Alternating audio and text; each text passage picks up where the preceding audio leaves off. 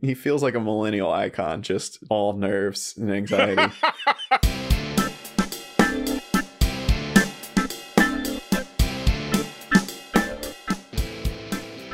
Hi, and welcome to episode of Cinenation. My name is Brandon Sparks. And I'm Thomas Horton. And here on Cinenation, we discuss film genres and the tropes and stories within them. And on today's episode, we are concluding our month-long journey through the parody film genre. So, Thomas, can you give everyone a recap on what we've talked about this month regarding the parody film genre? Tell us, what makes a parody film, a good parody film?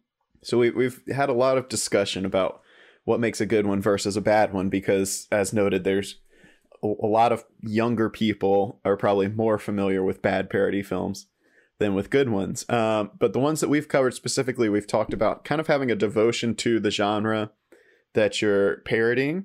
Specifically, the idea, I think what we've come away with overall is this idea that if you're making a parody movie, it still has to function as a movie within that genre. And I think that's something we're going to see a lot of today. Yeah. But specifically, when we talked about Monty Python and the Holy Grail, they still set out to make it a Knights in Shining Armor movie. Austin Powers is still meant to be a spy movie. It still has the plot of a spy movie. Top Secret, not quite as much. There's a little bit more complicated debate as to where it falls on the line of good versus bad. You'll have to go back and listen to that episode if you missed it. But this idea that from the writing standpoint, from the filmmaking standpoint, from the visuals to the design, you have to approach these movies as being like, I'm going to make blank, but it's going to be funny, and we're going to poke fun at some of the genre tropes. And the most important thing I think we came up with is you have to have a love for that genre. You can't approach it by saying, these movies are stupid, I'm going to make fun of them, because that's when you really lose the audience. And that's really the kind of hole that those films fell into in the late 90s, early 2000s.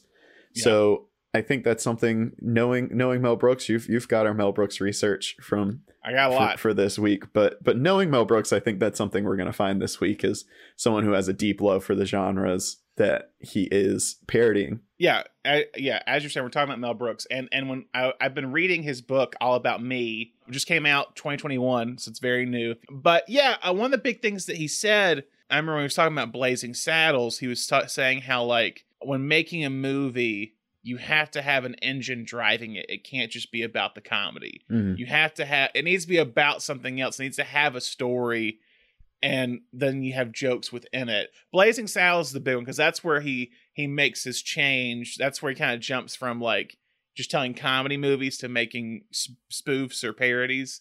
And he says that when making Blazing Saddles, we had to realize, because there's two type of people that come to a serious satirical movie or a parody film. The people who will get every reference and get all the subtext and know everything about that genre, and the people who've never seen any movies about that genre. And so it's you have to make sure when you're doing that, you can tell a story that would entertain both of those audiences. Mm-hmm. So you're not alienating anyone. So with, say, Blazing Saddles or Young Frankenstein and these movies, there is a specific story that connects to that genre, but because the story is kind of inherently a part of that genre, you realize you don't have to watch those other movies to get the jokes that are happening. Mm-hmm. As he said, I think he said, the big thing is, the only prerequisite you have coming into a Mel Brooks film is that hopefully you can laugh at it.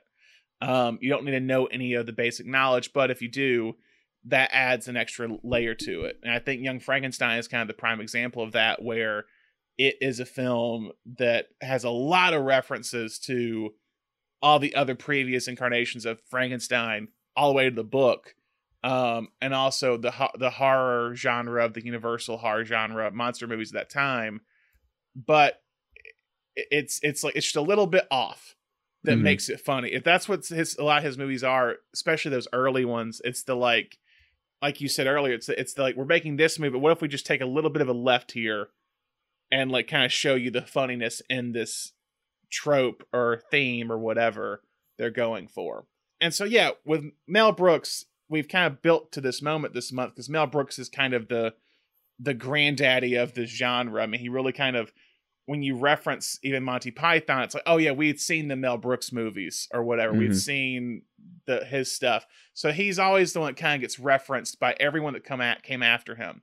So what's kind of your history or your thoughts on Mel Brooks when coming into this episode, Thomas? Yeah, so very long history with Mel Brooks. I honestly think my intro to Mel Brooks, if I'm really thinking way back, was Get Smart. Okay. TV Land used to play Get Smart, and I loved it. I was a big James Bond fan as like 8 years old or so, and I thought Get Smart was the funniest thing. And so I think I remember when my parents, Young Frankenstein was like the first one I saw of his movies, and I remember my parents being like, "This is the guy that did Get Smart," and from there it was just like every time we went into Blockbuster, I was like, "This is Mel Brooks. Can I get this one?"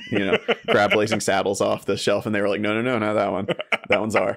But Young Frankenstein and Spaceballs were in my rotation probably around the time I was like 10 or 11.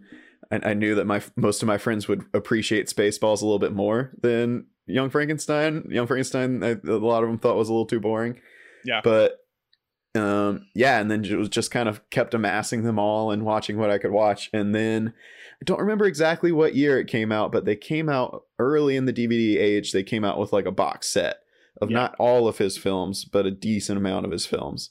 And a lot of that was stuff that I just had, they didn't have at my Blockbuster. They didn't show on TV. So that's when I saw Silent Movie and 12 Chairs and To Be or Not to Be, History of the World. So that was huge for me when that box set came out. I remember like saving up. That was your holy grail. That was your holy grail. I must have been like 15, 16 because I was busting tables at that point, but I was like saving my money up. It was pretty expensive at that point for a box set of like 12 DVDs. That's probably $60 or more, or if it's 12, maybe more. That might be like I think it was in the hundreds, like 120 or something like that. Man, it's crazy when you look at the prices for stuff back in the day. It's now like $1 or less. Like I think because working at the video store, we would just get like you get old VHS tapes, and like we're selling them for like a quarter or $1 at max, depending if it was like collectible. And you'd see the price tag of what it was when it was sold for. It was like $50, and you're just like, gosh.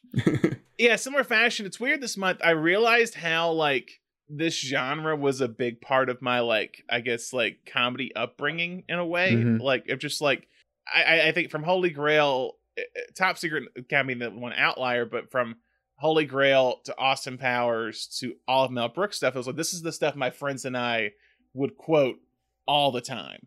It's like we would quote Spaceballs, we would quote Robin Hood Men in Tights, we quote Young Frankenstein.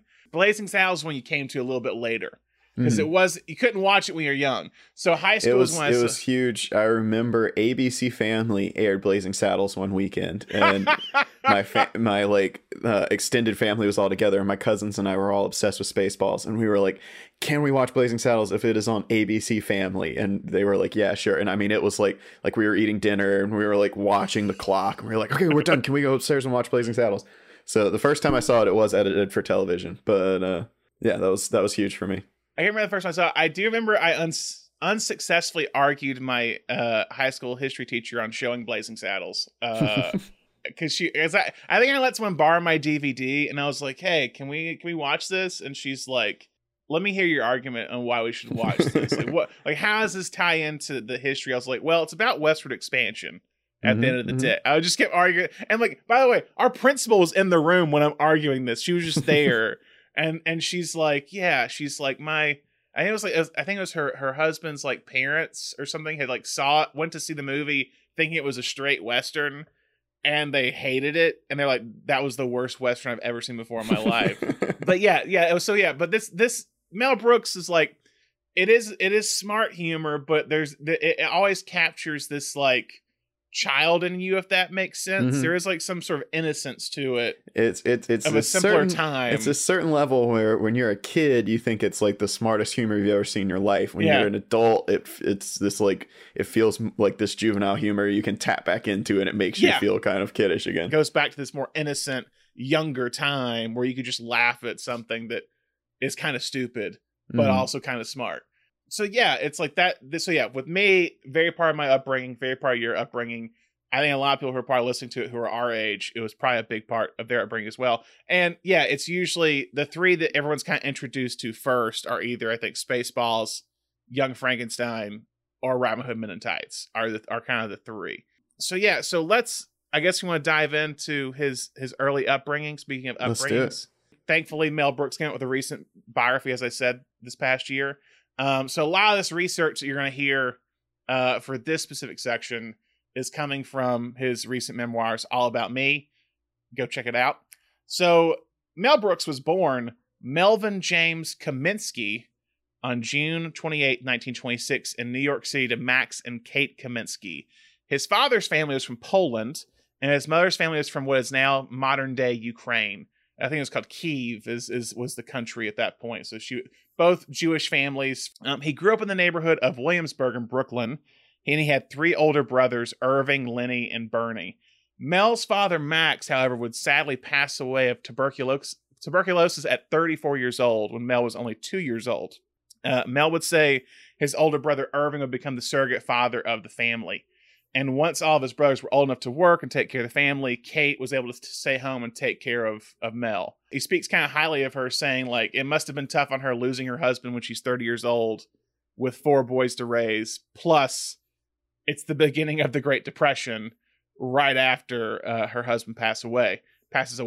And he talks about how most of his weekends during the Depression, he would go to the movies, and she would let him deposit like empty milk bottles when that was a thing, and would get 9 cents back to go to the movies. And one of the earliest films he saw was James Welles' Frankenstein in 1931. And Mel would later honor his mother by basing his stage name off of her surname.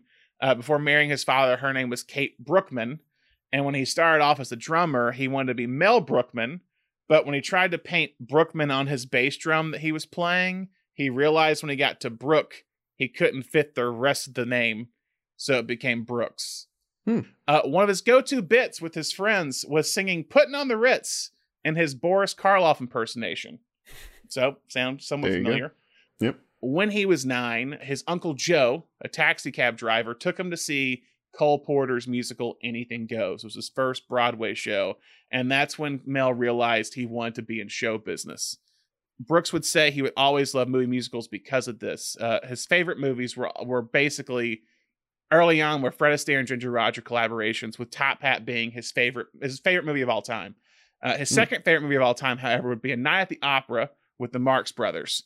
He also said he loved the works of Charlie Chaplin, Buster Keaton, Laurel and Hardy, Jack Benny, Fred Allen, W.C. Fields, and the Bing Crosby, Bob Hope road movies they did together.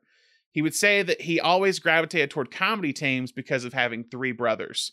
He thinks that's why majority of his movies are about 2 guys or a small group of people going on a journey for something. When Brooks was 15 years old, America became involved in World War II in 1941. By 1943, his 3 older brothers would be part of the war. His brother Bernie was a code breaker in the South Pacific. His brother Irving stayed in the U.S., but served as the 2nd lieutenant in the Signal Corps in New Jersey. And his brother Lenny was an engineer gunner in the U.S. Air Force. Now, Lenny was actually shot down behind Germany lines during World War II. Wow. And before he was arrested by the Germans, he ripped off his dog tags, because at this point, the dog tags listed if you were Jewish or not. Oh, man. So it had an H on it, which stood for Hebrew. And so Lenny knew they knew that they were basically taking Jewish when they captured Jewish soldiers, they sent them to concentration camps. So Lenny basically ripped out his dog tags and said that he was Polish, and that his name was like Lenny Pulowski, and he became a prisoner of war instead, and would be released later on into the war. Wow. At age 17, Brooks would graduate early from high school because he tested high on an IQ test for the Army. So he was sent to the Elite Army Specialized Training Program with the Virginia Military Institute in Lexington, Virginia. Mm-hmm. He would officially join the Army when he turned 18, and after basic training, he'd be shipped off in February of 1945. He was initially going to be a radio operator for field artillery, but the Army would make him a combat engineer. After spending a little time in Normandy, France, he would go over to Germany a few months after the Battle of the Bulge. Some sources claim he participated in the Battle of the Bulge, but I'm going to take it from him, because he actually says that he came in a few months afterwards and was lucky that it already happened. So at this point, the war was winding down, but his job as a combat engineer was to detect landmines and booby traps. Wow. In May of 1945, the Allies would claim victory in Europe. Brooks would stay in Europe a little longer as the U.S. forces were still based there. During this time, he was asked to temporarily join a touring variety show that went around the different army camps. Once they realized how talented he was, he became a permanent performer for these traveling shows until he was honorably discharged in June 1946. And all of the brothers came back from the war at this point, too. Once he got back to New York, Brooks began working as an assistant for a Broadway producer by the name of Benjamin Kutcher. Kutcher, I believe is how you pronounce it, was able to make his productions because of the financial backing he received from elderly women that he saw on the regular. And one other article I read, he doesn't say by name, but he said he knew one producer who would basically sleep with different older women every day to get money from them, which I assume might be this guy. And then one other producer he knew that only got money by making flops. That would come into play later. Brooks would say, though, in the book that Kutcher was the inspiration behind Max Bialystock for his future directorial debut, The Producers, and some way he believed that Leo Bloom was inspired by himself. Now, sometime in 1947, Brooks would become acquainted with a talented comedian by the name of Sid Caesar. One night after being introduced to Caesar at the famed Copacabana in New York City, Brooks would begin hanging out with him every night after his shows. Caesar was becoming a big name in the entertainment scene around here, and Brooks would be a sounding board for Caesar, helping him with jokes and bits. Caesar would soon be the star of a hit television variety show called The Admiral Broadway Review, which was sponsored by a company called The Admiral that built television sets. Brooks was never credited as a writer for the show, but Caesar paid him out of pocket because he liked having him around. In an odd turn of events, the Admiral Broadway Review was not renewed after one season. The reason being is because the show was so popular in 1949, people began buying up television sets in order to watch the show. And the Admiral Company, which made these, could not keep up with the demand for the television sets. They had to decide, sponsor the show or build a new factory to build more television sets. They chose to build a factory. Brooks said it's the first time you probably ever heard of a show getting canceled because it was too popular. Suffering from success. I know, it's kind of crazy. You're just like, because you got to think at this point in time in 1949, television it's a new thing in the world. And like, when you think of water cooler talk, it's like you can't just go watch the thing. You have to be like, I have to go buy a whole television set to go watch this thing. So people were just probably buying television sets after hearing about this show or whatever shows that were on. Now, not long after this, advertising executive, future NBC president, and Sigourney Weaver's future father, Pat Weaver, would come up with the idea for a Saturday night variety block of programming for comedy, believing that people wanted some good quality entertainment to watch from home, which sounded like a crazy idea at the time. Mm-hmm. The first hour was a variety show hosted by comedian Jack Carter, and the last 90 minutes of the review was called Your Show of Shows, which featured Sid Caesar, Imogen Coca, and Carl Reiner. Mel Brooks would serve as a writer on the show, along with Reiner, famed playwright Neil Simon, and his brother Danny Simon. Jack Carter's show would soon be canceled after a year, but Your Show of Shows would run for 139 episodes, becoming one of the first massive television hits. According to Brooks, the show was so popular that Broadway receipts were down on Saturday night in New York when the show aired. Wow. Along with restaurant and taxi profits in the city were all down. Wow. I think Broadway producers, they even went to NBC and to Pat Weaver, begging them to move the show to Monday nights because that's usually that's the blackout dates for Broadway shows, and they wouldn't do it. So after spending all the 1950s working as a television writer, Brooks began working with his Your Show of Shows co-writer Carl Reiner on an act known as The 2,000-Year-Old Man. It was the act they created where Mel Brooks plays like a guy who saw, I think, Jesus on the cross, basically. And it's like an old man who's like who's seen all these events in the world. And after several television appearances doing the act, it would soon turn into a very popular comedy album series with the two actors. The success of those albums apparently helped Brooks during several financial low moments in the 1960s and sometimes in the 70s. In the 1950s, Brooks would marry a Broadway dancer, Florence Baum, but they would divorce about 9 years after marriage. And in 1961, while attending the rehearsal of the Perry Como show, he met actress Anne Bancroft, who later became famous for her performance in The Graduate. He didn't think she knew who he was, but apparently she was a big fan of the 2,000-year-old man, and they hit it off the day they met at the rehearsals, would soon begin dating, would marry in 1964, and would stay together until her death in 2005. Brooks would hop around the comedy world in 1960, actually winning, I never knew this, an Oscar for Best Short Subject for a cartoon for this animated short film called The Critic, where he does the voice and helped write it, I believe. In 1964, with the James Bond series and the Pink Panther series taking hold at the box office, Brooks was asked to come up with a spy show. He partnered with writer-actor Buck Henry, who would later go on to write The Graduate, What's Up, Doc?, Heaven Can Wait, and the 1995 film To Die For, starring Nicole Kidman. Vast variety of scripts from Buck Henry. Mm-hmm. And that show would eventually become one of Thomas's favorite childhood shows, Get Smart, and it would run for a total of 5 seasons. Now, can you talk about like what Get Smart is about real quick, Thomas? Get Smart is a parody of definitely James Bond, but I think mostly like Man from U.N.C.L.E. I think was kind of the main parody of it. But it's a spy show about a agency called Control, and Control was always trying to stop chaos. But by all means, Control was like a fairly good spy agency, but for some reason, Maxwell Smart, who's the main character of Get Smart, is just an idiot. That's just kind of like the thing. And Don Adams played Maxwell Smart. And it was just always, it was very, I do think you guys talked about Austin Powers last week. I think Austin Powers does owe a lot to Get Smart, because it's just this idea. It's like all blind confidence in a secret agent eventually leads to success. And so Maxwell always kind of bumbles into saving the mission, plus the backup of Agent 99, played by Barbara Feldon, who was like his sidekick, but was also the only one who was actually smart. Great show. So much fun. Yeah, it would run for a total of 5 seasons. Buck Henry and Brooks, however, would have a falling out after Get Smart, because Buck Henry resented the billing of Get Smart because it said created by Mel Brooks with Buck Henry. And they apparently would not talk for, I don't know if they ever kind of reconciled, but they would not talk for decades. I don't know if they ever did, because in 2004, they basically, they stopped talking after the show. The success of Get Smart would allow Brooks to have some financial freedom, however, after he sold it, because after the first season, he would have very little involvement in the show, and he began developing his next project.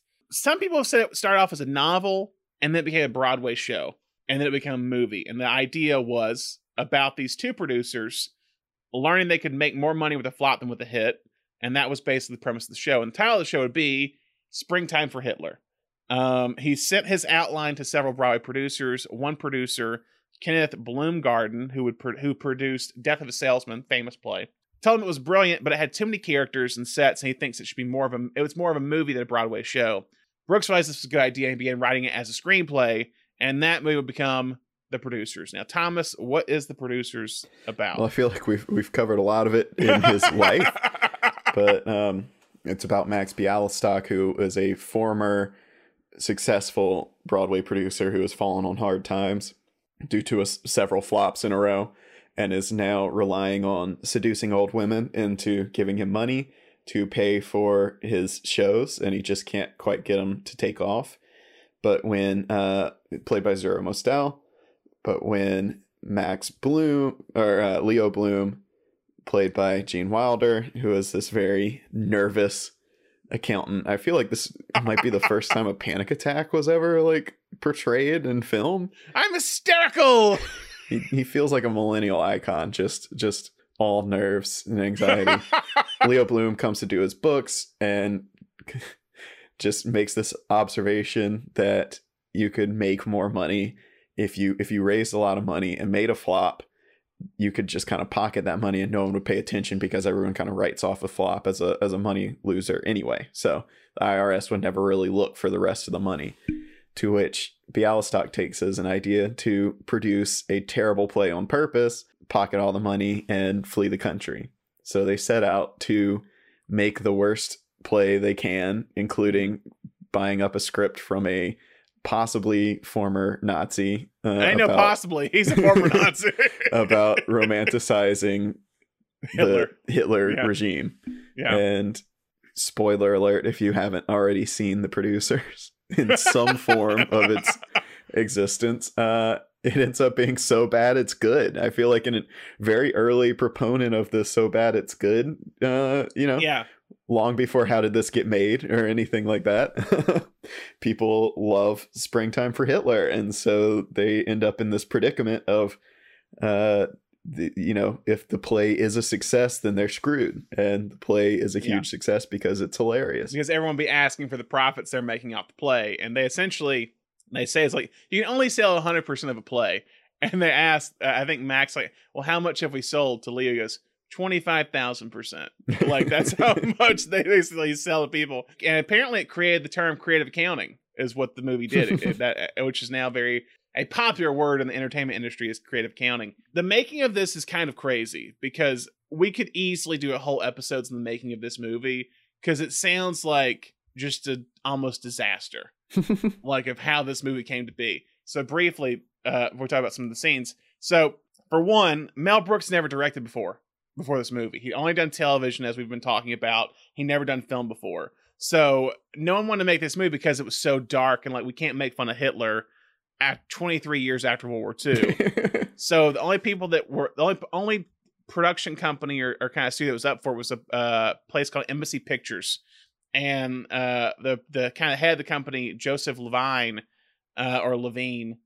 needed proof that Brooks was up to directing. So Brooks agreed to direct a commercial for Frito-Lay with Gene Wilder appearing as a daredevil aviator. Some of this information came from a Vanity Fair article called Producing the Producers by Sam Kastner in 2004. So it came out a few years after the big success of The Producers on Broadway.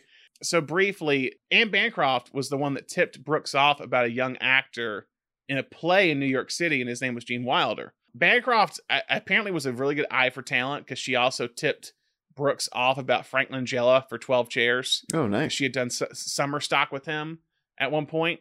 One kind of funny story with the casting of this movie, the person who was going to play Franz Liebken, the Nazi, former Nazi in this movie, the playwright, was going to be a young Dustin Hoffman. Really? Was what it was going to be. He wanted to do the movie. He was going to audition for it, but he had to drop out unexpectedly because he was asked to fly to LA to audition for the role of Benjamin Braddock in The Graduate. Opposite of Anne Bancroft. Opposite Anne Bancroft. Basically, the story is that basically Hoffman showed up to Mel Brooks's place.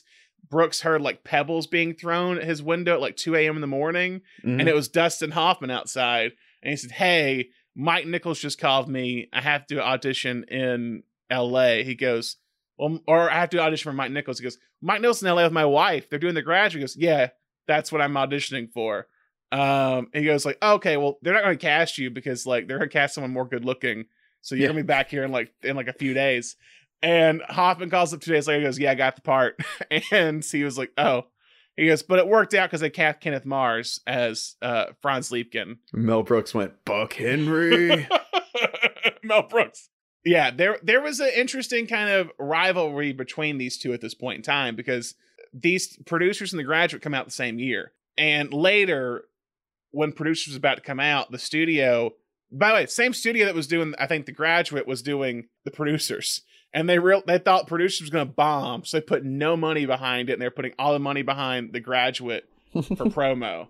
And the only reason, because they went to do a test screening of it in like Philadelphia, I think Philadelphia is what it was, and Joseph Levine showed up, and it was like 36 people were in the theater. Like, no one was there, no one laughed. He was like, "We're burying this movie." And the thing that saved it was Peter Sellers. Peter Sellers saw a cut of the movie when he had like a movie night. Him and his friends had a movie night. It was for, I think, Paul Mazursky or whatever. They're doing a movie for Paul Mazursky. And they're having movie night, and they're going to do a Fellini film, but they didn't have the print. But the guy who was running the projector had a early print of The Producers. And Peter Sellers loved it. And he wrote this this variety.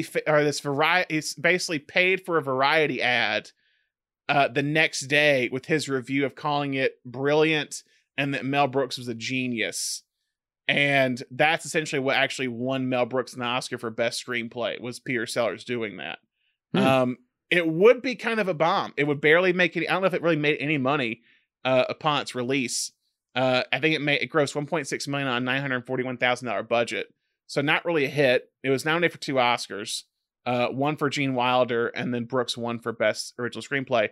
But the production was like so hectic because basically everyone kind of says that Brooks was a little bit in over his head because he didn't know how to shoot for film. Like he didn't know really where to put the camera. He didn't like that he could only get 5 minutes of usable footage every day. He wanted to get it like all done like in one kind of time. And apparently him and Mostel had a lot of issues on set. Like, so Mostel apparently a few years before was like hit by a bus. Weird story. Was hit by a bus. So his leg was always hurting. So he had it in his contract that he could stop shooting every day by 5:30 if he wanted to. And he would do that a lot, apparently. And Ralph Rosenblum, who was the editor, basically said, like, it was just terrible from the beginning. He's like, because Rosenblum started editing the movie before the shooting was done, and Brooks found out about it and was like, you're never going to edit an inch of this film unless I'm here in front of you while you do it. Like, he did not like an editor editing the film without him there. It's amazing the movie became as big of a cult classic as it did. So what are your thoughts real briefly on the producers? I guess like because we've talked a little bit about it. Or I've talked a little about the history of it. But how do you feel about this movie? I love the producers. This is one my parents found. I think we got it from Blockbuster around the time my like Mel Brooks obsession took off, and we ended up buying it. So this was one I subjected a lot of my friends to, that I was like, oh, you guys like Spaceballs? Let's watch this one. And they were all like, what? This is not, I'm 12. This is not as good as Spaceballs. But I always loved this one. And it captures a very specific type of energy. I think you and I have talked privately off the podcast about kind of the similarities between Peter Bogdanovich's work and early Mel Brooks kind of stuff. And so this is one, it's got that kind of screwball energy to it. It's mad world, that kind of era. And it's not fully a spoof, although he is starting, with the inside the movie, like with Springtime for Hitler, you can see that he's starting to play with like making parodies of Broadway shows. But the energy in this one is just so wild. I mean, basically the first act of the movie is one scene, Yeah. and so you're like, I could see how he would be writing that as a play. But then it's just like, after that first scene, it's like, boom, here's this whole world. And here's this whole cast of characters we're bringing in together. Yeah. It's kind of once after that fountain scene at the Lincoln Center, it's like everything opens up. Is what it kind of feels like. Yeah. But yeah, I mean, the first third of the movie is just these two guys deciding whether or not they're going to do this thing. But it's so much fun, and it's got so many like huge personalities just having a blast in it. And just to think that you could have rolled up to the theater had you not seen, because this was after Bonnie and Clyde, right? Like a year 60s, after? No, it's same year, 67. Same year. It's like that, Gene Wilder's in that, and then this, and it's just like, who is this guy? Yeah. And he is so dynamic in this movie. It's kind of crazy to think that you could walk into this movie like not having any idea. And Zero Mostel obviously was like a huge personality, a lot of comedy records, big on Broadway. Kind of thing, big on Broadway. Yeah. He won 3 Tonys at this point, I think is what it was. But yeah, Wilder's the one to talk about for me, because like Wilder just, I don't know if anyone's played hysterics like him before. And he's, I mean, honestly, one of the best like ranges as far as comedic ranges go. Because if you picture this one and how like just on a like a wire his character is and could just explode any second, and then you look at, we'll get to Blazing Saddles, and his whole thing is just like, I'm over it. Well, you gotta look at this. Like, it's like you do this in 67. I think he does Willy Wonka in 71, and 2 very different characters. But even in that, it's like you think of Willy Wonka, of like he goes from being like the very calm and like that guy, but then he just has this energy where he bursts at the very end of like yelling at Charlie. Yeah, like it's just like you don't know where he's gonna go, like ever. It's like he could blow up on you or blow up on himself in a way like he does in Producers. I'm hysterical. It's just it's what he, and then it's like going to Young Frankenstein, where he becomes again like this mad. It's insane of what he does. Like you said, it's so many different levels. The range of it is insane. Like, and I wonder if like, it sounds like Wilder is like kind of the glue that keeps Brooks together sometimes. And that'll become more apparent as we go into Blazing Saddles and Young Frankenstein. But I think like when he won the Oscar for Best Original Screenplay, he goes, I like thanks like his producers and Zero Mostel and Gene Wilder. I also like to thank Gene Wilder. And I also like to thank Gene Wilder. Like, so it sounds like Wilder is kind of the glue that like kind of keeps Brooks's chaos at bay. And it sounds like he was literally like, it's like every time Brooks describes it, it's like, oh, I told him this piece of news and he just burst into tears. It's like how he kind of describes Gene Wilder. He's like, oh, I gave him the script for Producers and he burst into tears. Or they cut the Gene Wilder on the Oscars when he won the Oscar and he's bursting into tears. Like that's how he describes Gene Wilder. He seems like a very emotional man was what it was, Gene Wilder. Yeah, I think you can see, first off, I think it's, no matter how difficult their path was to making this, I think it's an incredible debut film. I think it's just, I agree. It's made very well. I mean, all the way down to one of my favorite scenes, honestly, is just the way that they cut the opening credits. Yeah, it's very going back odd. and forth between him like seducing this, or partially seducing, partially beat up by this little old lady, and you keep getting these freeze frames with the score coming in, which is fantastic. Yeah. And you also see very early on here something that's going to become a recurring thing in his movies is that he loves a musical segment, and he is fantastic at musical segments. Yeah. I mean, again, it's when reading about him, he's always like, oh, like, every movie has to have a good song.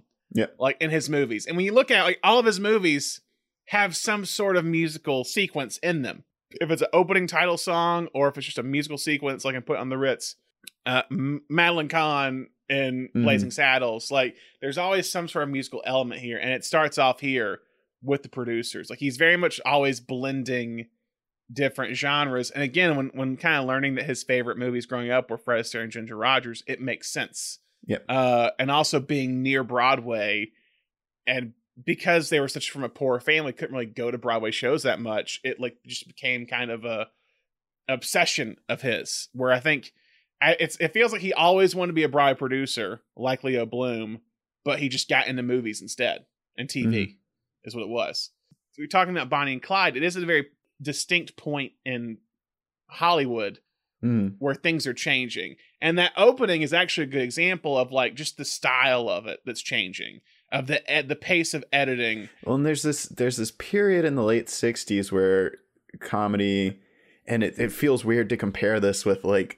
You know, like to compare it with The Graduate, or I mean, I think a better comparison is like Heartbreak Kid, like Elaine May, but like this period where people making comedy were like, oh yeah, I can make, and everyone thinks, you know, we invented the anti-hero. Everyone likes to think we invented the anti-hero like in the last 10 years, you know, with Breaking Bad or something. But this period in like the late '60s where I was like, I can make a comedy about just absolute scumbags.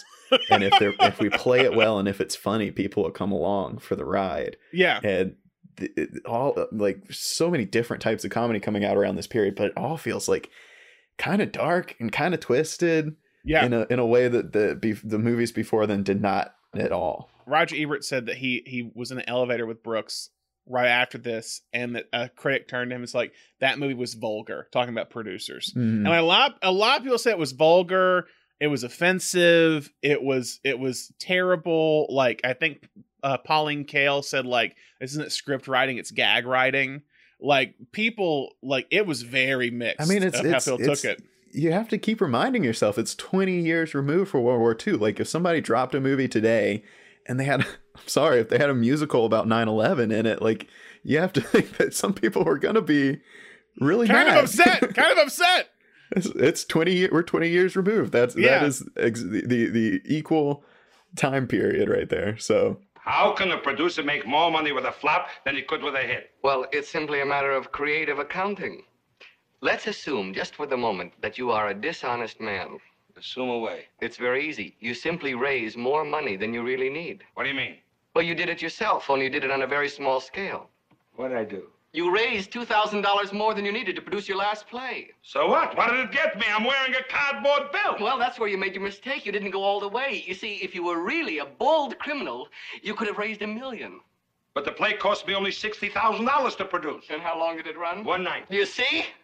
Do you see what I'm trying to tell you? You could have raised $1 million, put on a $60,000 flop, and kept the rest. But what if the play was a hit? Well, then you'd go to jail. See, once the play's a hit, you have to pay off all the backers. And with so many backers, there could never be enough profits to go around. Producers is mixed in terms of reception and financial gross. And his next movie is a movie called The 12 Chairs. And so, Thomas, what is The 12 Chairs about? The 12 Chairs is an adaptation of a novel. Yeah, a Russian novel. A Russian novel, yeah. Translated to Diamonds to Sit On is the English translation of the title. But it's about a group of men, it's kind of this fallen aristocrat and then this con artist, and the aristocrat's like former servant, who find out in like Soviet Russia post-revolution that the aristocrat's mother-in-law reveals on her deathbed that she had sewn all the family jewels into this dining room set before the revolution and before they were kind of thrown out of their estate. And so this aristocrat who has found out from her deathbed is trying to find the chairs, but is also kind of racing against this con artist, and also the priest who took her confession on her deathbed, who also knows her secret. Yeah, and it's again, kind of not screwball comedy in the sense that we've talked about screwball comedy in like rom-com, but in the sense that a lot of other people would think like Mad World, or it's just this mad dash to find money and a race to kind of hunt down this missing piece of treasure, basically. I never seen this film coming into this episode, and I was surprised by how much I enjoyed this movie. This was in the box set, and when I was 15, I probably wasn't ready for this one. I remember I watched it. I watched everything in that box set, and this one came away. I was like, nah. But I had revisited it since, and it is distinctly different, I think, from anything else that he's done. It kind of stands on its own. It does, it continues to kind of break the fourth wall sometimes with some of the jokes, but it does still work as this contained piece of comedy without any like really need for reference to anything else. And I think that's really unique, and I think he pulls it off well. I think because of the legacy of the rest of his films, it does tend to get forgotten because it doesn't have any sort of parody really to it. It's just a comedy.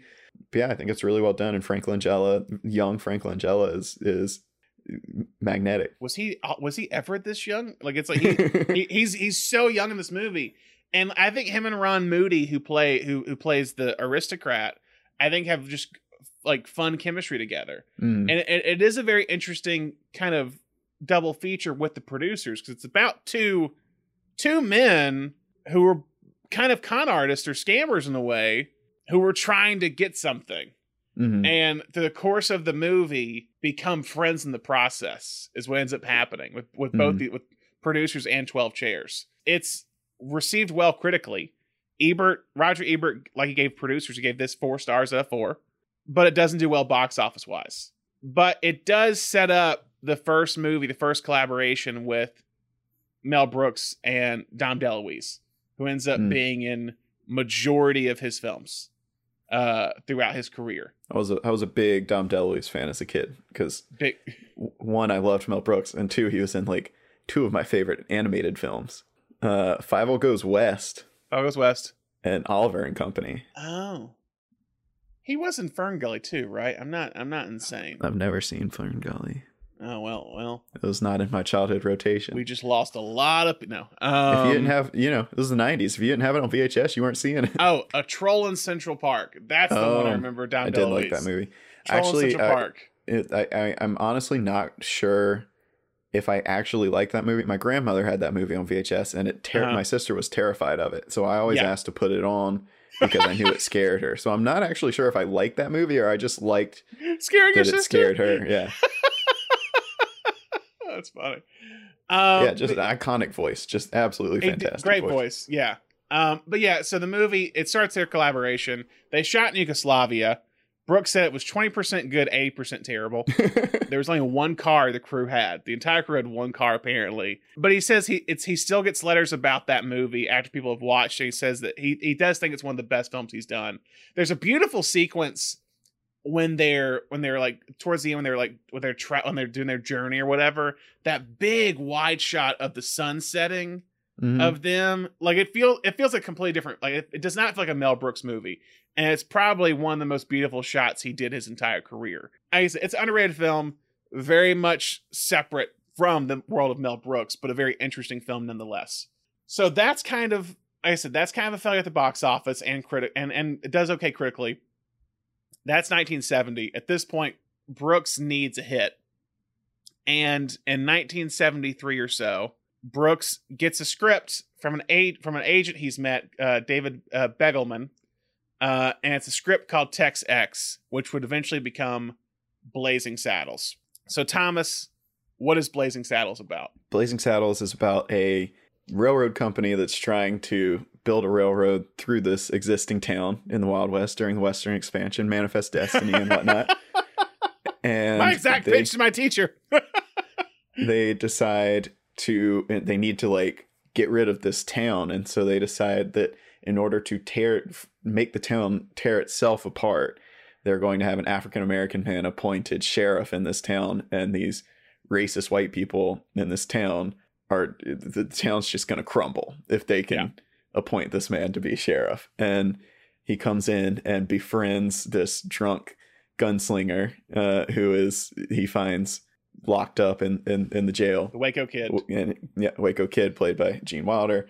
Cleavon Little plays the sheriff, and they end up kind of catching on to this plan and bringing the town together to defend itself against the railroad company. Again, two guys on a journey. Yep. 3 films in a row, 2 guys on a journey. Yeah, 1974 is a big year for Mel Brooks. Yeah. Blazing Saddles and Young Frankenstein the same year is kind of insane.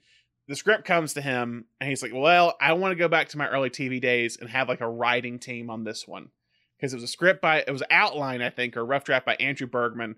And Mel Brooks said, like, hey, let's go back to your show of shows kind of roots, and let's bring in a bunch of writers. So he brings in Andrew Bergman, who wrote the original script, Norman Steinberg, and his writing partner, Alan Unger, who was a dentist, by the way. He was just like writing sketches on the side, and a young comedian by the name of Richard Pryor. And Pryor would be kind of the big person who helped write the character of Black Bart. And initially, they all wanted Pryor to play that character, but the studio could not insure Pryor because of his previous drug arrests. That's what it was. So that's why I cast Cleavon Little. The initial choice for Waco Kid, do you know who the initial choice was for Waco Kid? No. John Wayne. Mel Brooks apparently met him, I think on at the commissary or whatever they were at. And he's like, hey, I'm Mel Brooks. And I think Wayne either had seen one of his movies maybe, but he said like, I'm writing a Western. I've never done a Western before, but like, I think you'd be great for this part. Wayne reads it, comes back the next day at the commissary. He's like, that's the craziest and funniest script I've read. I can't play that part. Because my audience would not like me being in a movie of this nature, but I'll be the first one in line to go see it. Yeah, I was about to say, I don't know how the subject matter here would go over for John Wayne in that period. Yeah. So, yeah, exactly. And so he doesn't do it. And that's when they cast Gig Young, or is his name G.I.G. Young, who's an Oscar-winning actor, three-time nominee. What? Landed the role of Waco Kid. Okay. But Brooks had heard was that he was a known alcoholic. First day of filming, it's the scene in the jail cell, and he's like, oh my God, Young's amazing.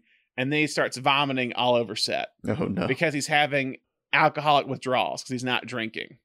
So Brooks has to fire him. This is a Friday, I believe, by the way. He calls up Gene Wilder, who's in like New York or someplace. He's like, hey, Gene, I'm in pickle here. I need you to come play this character. He's like, I'll be there tomorrow morning. Wilder takes a flight out Saturday morning, gets in the studio to like costume prep, gets the script. Monday morning, shoots that scene with just like a day of prep. Wow. Again, when I say I think Gene Wilder is kind of this glue that kind of just can calm Mel Brooks. Mm-hmm. And that kind of shows in this movie where, again, like you said, he's kind of this like very laid back character throughout this entire film, the exact opposite of the hysterical character of Leo Bloom. So what are some of your favorite scenes in this movie? Well, I'm going to go. We've already discussed this musical sequence. First off, Madeline Kahn, amazing, one of the funniest people to have ever lived. Yeah, just absolutely incredible in anything she's ever been in, and she's fantastic in this, playing this like Marlene Dietrich kind of, obviously making fun of her German accent, but this like German femme fatale, and she has this song about how tired she is. Yeah, she's very tired. She's so tired. Yeah, that's definitely a highlight for me. That's one of those things, if this is on TV, I'm turning it on, I'm watching it until I see Madeline Kahn every time. Yeah, let's talk about her real quick, because talk about Gene Wilder's range. Madeline Kahn's range is also insane of just what she could do. Like, when you compare this movie and then compare it to Young Frankenstein later, two very opposite characters. Like, she's playing this, like, again, German accent, Marlene Dietrich, like, sultry, like, cabaret dancer, burlesque dancer. And then the same year she's playing this, like, basically debutante in a way, like with the character Young Frankenstein. And just two different forms of comedy. And then and then compare it to, like, What's Up, Doc?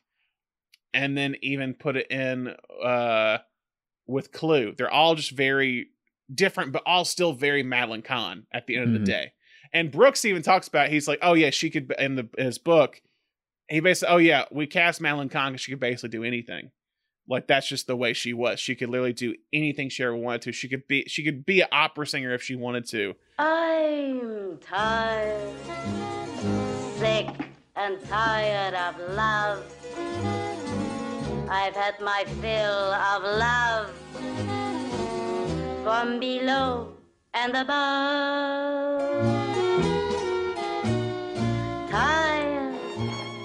Tired of being admired.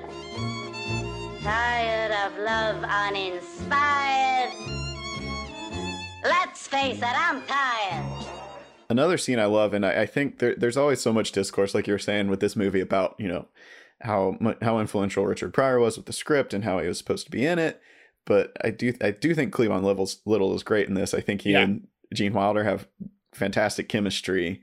It's a really great buddy comedy. It is. It turns into a great buddy comedy. Yeah. I love, one of my favorite Cleavon Little scenes is when he arrives at the town, and the town folk who are awaiting the new sheriff just like immediately turn racist on him. And then he's got the sequence where he takes himself hostage. Yeah. Everyone in town's like starts going with it. It's so dumb. And this is, if we're talking Brooks's development, I mean, this is obviously such a huge leap. He's done kind of parody type stuff before, but this is really the first time that kind of get smart, full on spoof has come over where he can fully literally break the fourth wall in this movie. And he does it often. And so this is really his first dive into, like, all right, we're taking this genre and we're just playing with it completely. So you get something like him putting a gun to his head and doing two different voices and taking himself hostage, and somebody being like, he just might do it. Put your guns away. No, Cleavon Little is amazing in this. Like, his stuff with Gene Wilder, them chatting away in the jail cell when they're like, what's the town going to do to him? And then it's like, once they save it, like, it's them kind of the after. Again, it's also very like Rio Bravo, like the kind of like hanging out, chatting, basically, the two characters. And they're fantastic in it. And then, like, Harvey Korman, like I think everyone's great in this movie. Harvey Korman's amazing as Hedley Lamar. Yeah, another great partnership for Brooks. Yeah, is him. It starts off here. Yeah, and then again, Dom DeLuise popping up as the Hollywood director later on. Like, everyone, it's interesting because this is a movie Brooks has talked about where like this is a movie you can't make nowadays because of everything. Yeah, I don't want to dive too deep into, cancel culture and kids are getting too sensitive, but this, I mean, it's an extremely progressive movie, and I think it is one that gets held up sometimes. I think this is one of those movies where people miss the point.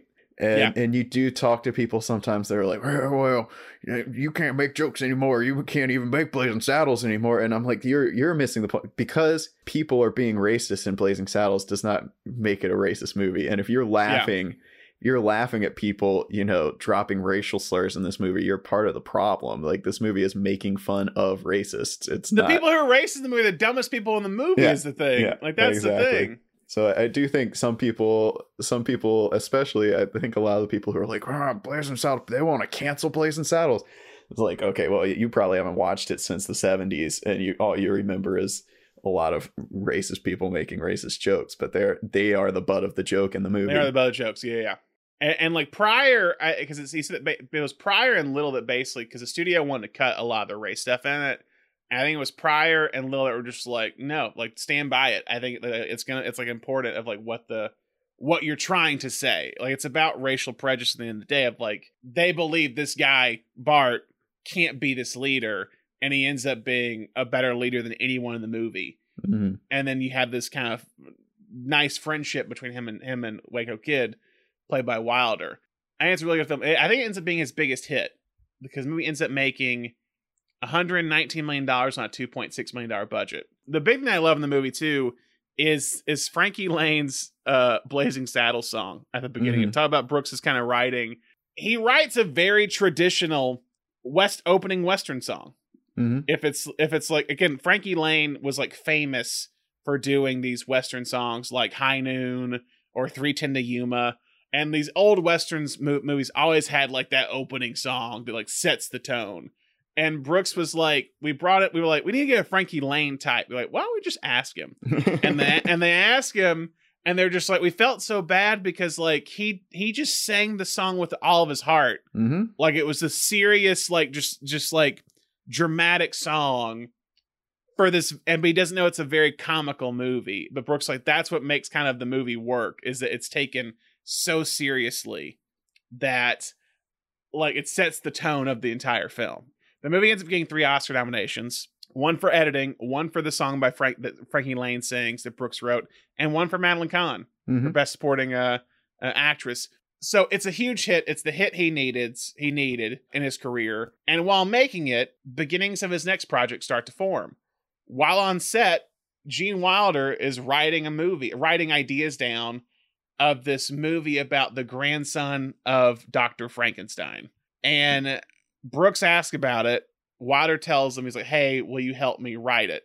And so they begin to meet every night while Brooks is editing Blazing Saddles, writing Young Frankenstein. So Thomas, what is Young Frankenstein about? Young Frankenstein is about the grandson of Dr. Frankenstein, who is now a professor in America going by Frankenstein because he's kind of embarrassed of the past, especially trying to be a serious scientist in the world of science when your grandfather is famous for being this crackpot who may or may not have been able to animate a corpse. But he is granted the Castle Frankenstein in his will, in his grandfather's will, and comes to just kind of see it. But while he is there, finds his secret library and all of his journals showing how he was able to create life from death, and becomes obsessed with it and decides that he himself is going to recreate his grandfather's work. When watching this movie this time, we had talked about like Bride of Frankenstein previously on our sequel episode. And looking back at this now, it really is this loving tribute to these movies. Like, it really captures it. This one, more than any of his movies, feels like they just said, we're going to make a Universal monster movie, but we're going to have jokes in it. Yeah. But we're going to shoot it. We're going to play it exactly like we were doing one of those. That was the reason why I wanted to shoot in black and white. And it's funny. They went, I think it was Columbia they went to. And Gene Wilder and Mel Brooks are writing it. Wilder says, he does tell Mel Brooks early on, he goes, you can direct this movie, as long as you do not star in the movie. And Brooks is like, why? He's like, because you have the tendency to break the fourth wall a lot of the times as an actor, even when you don't mean to. And he's like, this movie, I don't want that to take away from this movie of what it's trying to be, because it's trying to be a straight, like I said, a straight Universal horror movie. Yeah. And he's like, I think if we put you in it, it just makes it too outlandish in a way. And so Brooks agrees to not star in it, only to direct it. And they go to Columbia. They pitch to Columbia. Columbia's like, okay, we'll let you do it for $1.7 million. And Brooks like, as we're walking out the door, I go, oh, by the way, it's in black and white. And I shut the door and walk out. And they go, wait a minute. They all run after. It's like, what do you mean you can't shoot in black and white? He's like, we're going to shoot it in black and white. They go, well, if you're going to shoot it in black and white, we have no deal. He goes, cool, then we had no deal. He goes over 20th Century Fox, is what it is. There's this new executive there by the name of Alan Ladd Jr. And I want to bring up Alan Ladd Jr. because it's crazy when you look at the movies this guy was involved in. He's the son of famous actor Alan Ladd. Ladd Jr. loves this movie. He loves the idea of it, loves the script. He's like, I'll give you $2 million, $2.2 million to make this movie. And it was kind of one of his first big decisions at 20th Century Fox. And to see what else Ladd did while just at 20th Century Fox, he does Phantom of the Paradise, Rocky Horror Picture Show, Alien, Breaking Away, all that jazz, 9 to 5, and he's kind of the instrumental player in bringing Star Wars to Fox, and fights it when the board of directors wanted to shut down the production. After leaving Fox, he would later do Blade Runner, Moonstruck, The Right Stuff, Body Heat, Thelma and Louise, A Fish Called Wanda, Braveheart, and then his company also Gone Baby Gone. Talk about a resume from Alan Ladd Jr. So he comes in, fights for it, helps it get made. And I think again, going back to keep saying, the glue to this movie is Gene Wilder. Do you think it's his best performance in a movie? Because I think it's his best film. I mean, everyone loves Willy Wonka, but I think Wilder just I think this one does so much in this movie. I think because I mean the thing with this movie is it's still despite being a parody, like you were saying, it's still taking itself seriously as a movie. So it's not content with just being like, okay, he gets to, it's not content with the script just being like, he gets to Castle Frankenstein and now he's crazy. You see it happen. And he goes from being a real person to being this stereotypical mad scientist, and so like you have to see that transition happen, and he sells it completely. And it's not like the thing is when he's like, when they go like Dr. Frankenstein, he goes it's Frankenstein, like that, like that's late in the movie, like that's I think almost like it's past the midpoint.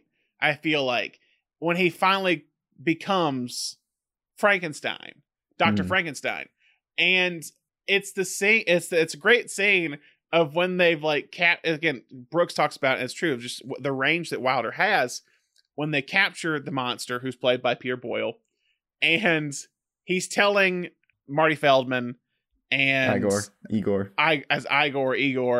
and Terry Garr, who plays Inga, and Gloris Leachman, who plays Frau Blucher.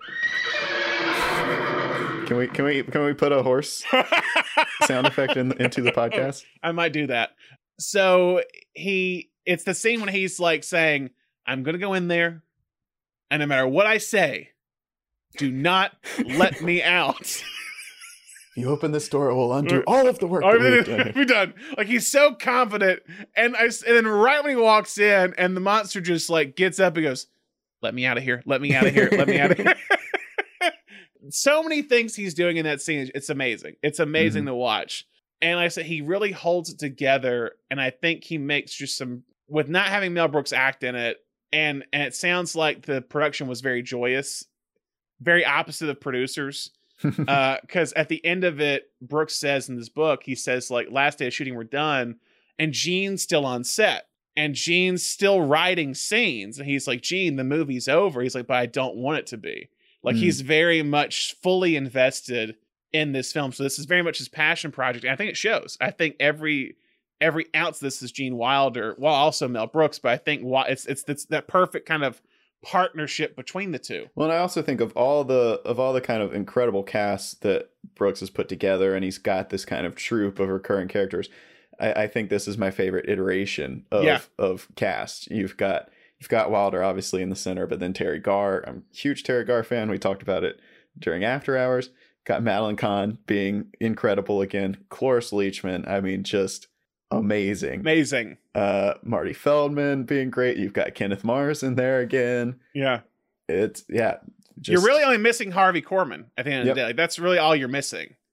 But everyone else like knocks it out of the park. And then Gene Hackman in there. Mm-hmm. In there for a scene. Like that would probably unrecognizable. I every time I watch this movie, I'm like, I know that's Gene Hackman under there, and I can't ever tell. No one knew it was him until the ending credits when it goes like Gene Hackman. Gene Hackman was in this movie? Like no one knew he was in it. So apparently what it was, going back to Gene Wilder, never knew this, Gene Wilder and Gene Hackman played tennis every Saturday, is what it was. Great friends. And Gene Great Hackman's serve, Gene. like, thanks, Gene. great, yeah, thanks, Gene. Gene Hackman's like, what are you working on? And Wilder tells him the idea of Young Frankenstein. By the way, at this point in time, Gene Hackman, Oscar-winning actor. Like he's won for French Connection. He's a phenomenal dramatic actor. He's a big star in Hollywood at this point in time. And he's like, well, do you have a role for me in it? And Wilder's like, I think we do. You can play the blind man in the movie. He goes, I've been really wanting to do comedy, so I'd love to do it. Mm-hmm. And basically takes a massive pay cut, gets like minor billing on the movie just so he can do it as a favor for Gene Wilder because they're that good of friends. And Hackman, again, I love the ending line of just like, where are you going? I was going to make espresso. Like it's again, talking about this idea of like lifting scenes from other movies or other things. Like if that's pretty much a scene from, was it Frankenstein or Bride of Frankenstein? That's in Bride of Frankenstein. Bride of Frankenstein, where he goes and sees a blind man. It's like, it's pretty much beat for beat. It feels like in the scene, it's just this time everything's going horribly wrong for the monster, where he's spilling, lighting him on fire or spilling hot coffee on him. Like it take that scene, but just make it somewhat funny is the idea. And I think it's a phenomenal scene. But that whole movie, like they basically said, they watched all the Frankenstein movies over and over again. They read Mary Shelley's Frankenstein. Like they had so much love for not just the movies, but also the written word of Frankenstein. This is a nice boy. This is a good boy. This is a mother's angel. And I want the world to know, once and for all, and without any shame, that we love him. Oh. I'm going to teach you, I'm going to show you how to walk, how to speak, how to move, how to think. Together, you and I are going to make the greatest single contribution to science since the creation of fire. Dr. Frankenstein, are you all right? My name is Frankenstein. One scene that Brooks did not want to shoot, but Gene Wilder wanted to shoot. Can you guess what scene it was? Big scene. Somewhat surprising. We've talked about putting on the Ritz. Putting on the Ritz. Brooks thought it broke the fourth wall too much and made the movie silly. And Wilder's like, no, it's going to work. It's going to make it to where like it's going to make it stand out within this kind of world of Universal movies. And Brooks like, fine, we'll shoot it and then we'll test it. But if it does poorly, we're cutting it out. And it was ended up being like the most liked scene of the test screening. And it's also just a phenomenal scene. Again, Gene Wilder and Peter Boyle's amazing in it, as the monster. But yeah, fantastic scenes overall. It ends up being nominated for Best Sound, and it ends up being nominated for Best Adapted Screenplay because it's based off of Mary Shelley's Frankenstein. The movie inspired kind of the most well-known tidbit. The movie inspired Aerosmith's "Walk This Way," the song, because of Marty Feldman's bit "Walk This Way," and Gene Wilder follows it. Apparently, I think Aerosmith was like recording their album. They went to see Young Frankenstein, heard that, like, that's a good song title, and that's what inspired that song. The actual sets in the original Frankenstein were used in this film. Apparently, an old production designer had them stashed in his garage in Santa Monica And they realized that, found it, brought it in, and all the stuff still worked. Nice. It would make $86 million off a $2.78 million budget. So we moved from this big, huge year of 1974 of him doing his two best films. So the two movies he does right after that are Silent Movie and High Anxiety. And Silent Movie feels just like, I'm going to call my famous friends and we're going to make a movie. It's about essentially a trio of friends. It's Mel Brooks, Marty Feldman, and Dom DeLuise. And they're going to make basically it's like, it's set in like modern day, I think is what it is. Yeah. Where it's like, hey, we're going to make a silent movie. No one's made them in years. And the whole thing is them trying to make a silent movie when the studio's telling them no. In a silent movie. And like the cast, it's just like Burt Reynolds, James Caan, Liza Minnelli, Anne Bancroft, Marcel Marceau, Paul Newman, a who's who. And it costs $4 million, gets like 5 Golden Globe nominations, weirdly. A Writers Guild of America Best Comedy Screenplay nomination. Does well critics. Again, another 4 stars from Roger Ebert. And it really just kind of, I think he had 2 big hits, but this kind of solidifies him like, cool, he can kind of do whatever. He literally just released a silent movie with him, Marty Feldman, Dom DeLuise, and a ton of famous people. This is one I found out of the box set and really enjoyed as a teenager because it has Muppets energy to me. Yeah, it's that's just fair. kind of like yeah. moving from set piece to set piece with a lot of little cameos and just kind of having a good time. Yeah, and that's a fair point to bring up. I saw it. My drama teacher in high school told me to watch it. Is why I watched it. It was this in camp, Thomas. It was this in camp. They wanted to show you a fun movie and then an awful movie. I want to give that to you. But yeah, it's a fun film. It really is. And to think about like it making $36 million at the box office, like not as big as his last 2 hits, but like again, I'm not expecting a silent movie to make that much money. In this period. Ends up starting a kind of collaboration with Ron Clark, Rudy DeLuca, who ends up being in almost all of the movies after this, and Barry Levinson, future director of Diner, Good Morning Vietnam, The Natural, and Rayman. Co-writes this movie, and this leads into his next film, because again, he's like, oh, I'm really doing well in these parody genres. I'm going to parody another genre. What's another genre can do? Oh, well, Hitchcock's a genre in himself. Let's just do a Hitchcock movie. And that leads to High Anxiety in 1977. Silent Movie's 1976. And High Anxiety, written by, I think, the entire same group of 4 guys, do this movie. And so what is High Anxiety about, Thomas? High Anxiety is about Mel Brooks playing the main character, who's a psychologist who has just taken over this asylum after the previous doctor running it has mysteriously died, and all these conspiracies in the vein of Hitchcock, all these conspiracies unveil, and also we learn that he has high anxiety, which is basically vertigo, but this crippling fear of heights. But as it plays out, we see kind of that Hitchcock theme of like an innocent man who has no idea what he's caught up in plays out throughout, and we get lots of little full scene homages to other Hitchcock stuff, which is a little bit of a turn every time. It's like, honestly, one of my favorite scenes, very surprising, is the Psycho recreation. Yeah, Barry Levinson is amazing in that scene, and I was like, who is that guy? And I was like, oh, it's Barry Levinson, the writer director of Rain Man. Well, and it's just, with some of the ones that he does, like with the birds, you can see the birds one coming a mile away. He's sitting in this park, and you see a jungle gym behind him, and the birds start landing, and you're like, and they start pooping, and you're like, oh, okay, the joke is that birds poop. You have no idea. I've seen this movie multiple times, and it had been a few years. When I came back to it this time, I'm like, I remember there's something important about him being like, because he's just kind of rude to this bellboy about getting him a newspaper, and I'm like, why now is this newspaper thing important? And then I was like, oh yeah.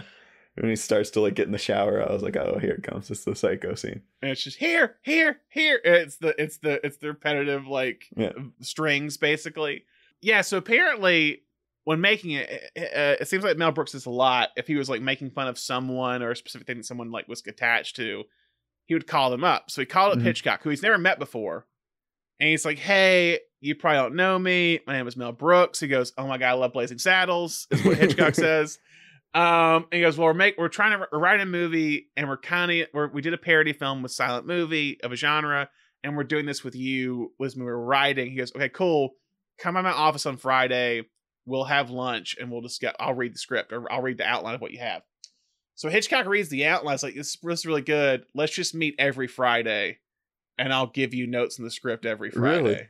Oh, So man. basically at the end of every week, he would go to Hitchcock's office on Universal, hand them the work they'd done that week, and Hitchcock would go over it and give his thoughts or notes or whatever on the script.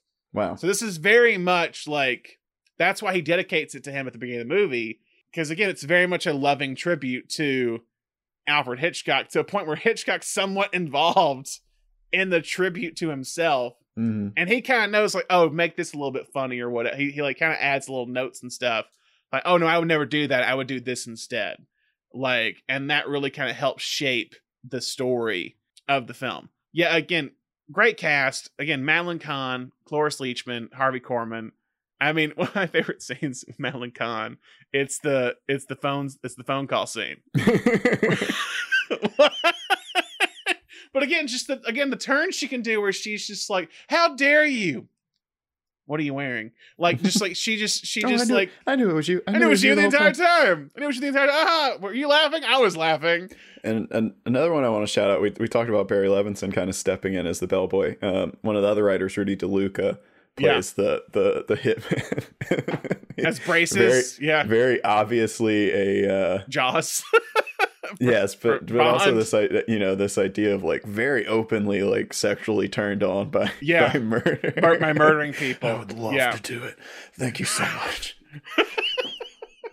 And that's something I looked into him this past time watching High Anxiety and realized then that he was a writer, but he came off of he came up writing for Tim Conway on his show, which Tim Conway was also very famously comedy partner with Harvey Korman. Yeah.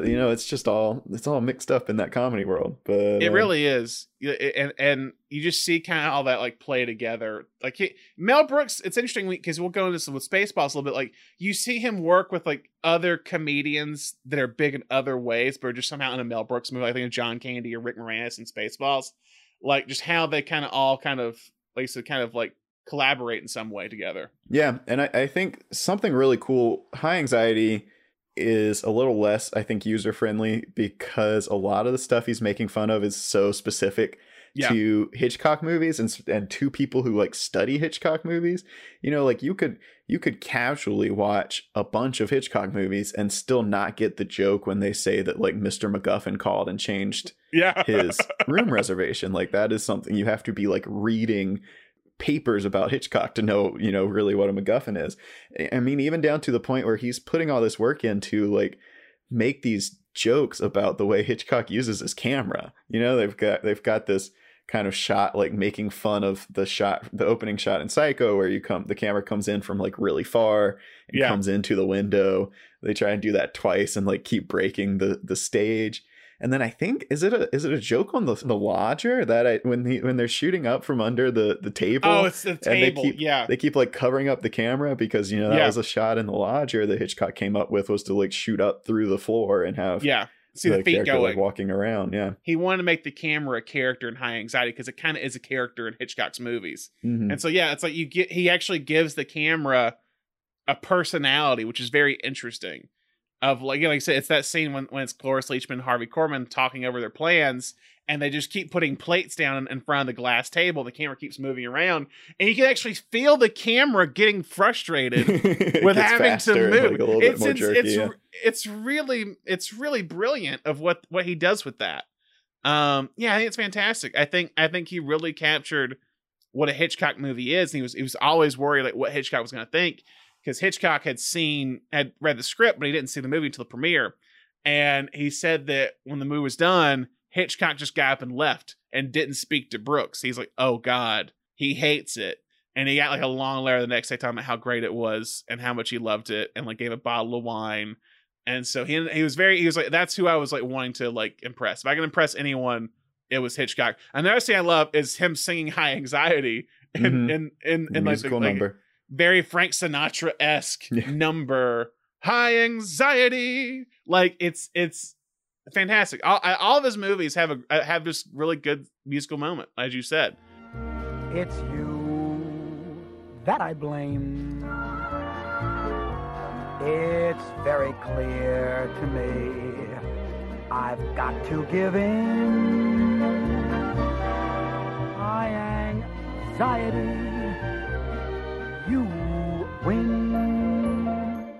So High Anxiety it's more mixed with critics. I think it does fine. I think it's the first one though that Ebert gives 2.5 stars to. All the rest have been 4-star movies from Ebert. This is the first one that kind of wasn't. But the movie again makes $31 million.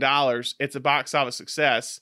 The success of this movie allows Brooks to create his production company, Brooks Films.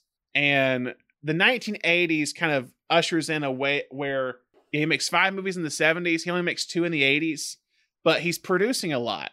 So he produces The Elephant Man, and they pick David Lynch to do it because David Lynch had just done Eraserhead. And in his book, he talks about going to the New Art Theater, where we would go to a lot. And he's like, yeah, it was very like odd theater. They play like John Waters films when we went to see Eraserhead. They loved it. He's like, I met David Lynch. I was still kind of like, is he right for Elephant Man? And he's like, I met with him. I think they met some like cafe somewhere. And I met Bob's Burgers in Burbank is what it was. And he's like, oh, David Lynch totally gets this movie. Hires David Lynch for it. Then he does The Fly, and they hired David Cronenberg. The studio doesn't want to cast Jeff Goldblum. Mel Brooks fights to cast Jeff Goldblum in The Fly. Wow. Essentially making his career.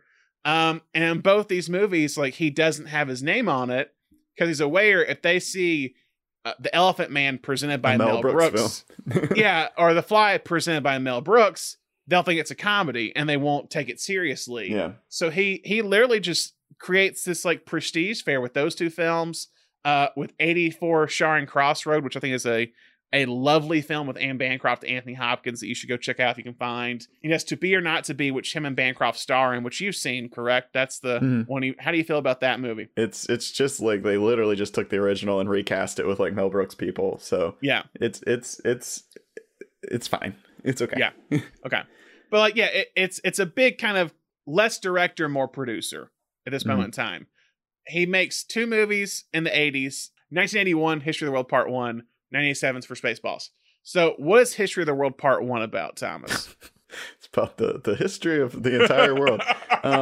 It's his sketch movie. You know, it's his Monty Python movie is what I say. He's never really done a sketch movie, and this is it. And so you have a couple of things. You have like an extended caveman sketch with Sid Caesar. That's like very much like clowning, just a lot of clowning. You get a very quick but iconic Moses sketch. You get a longer Roman Empire sketch. And then you get, I'll go ahead and expose myself. You get the best 10 minutes of film that Mel Brooks ever directed.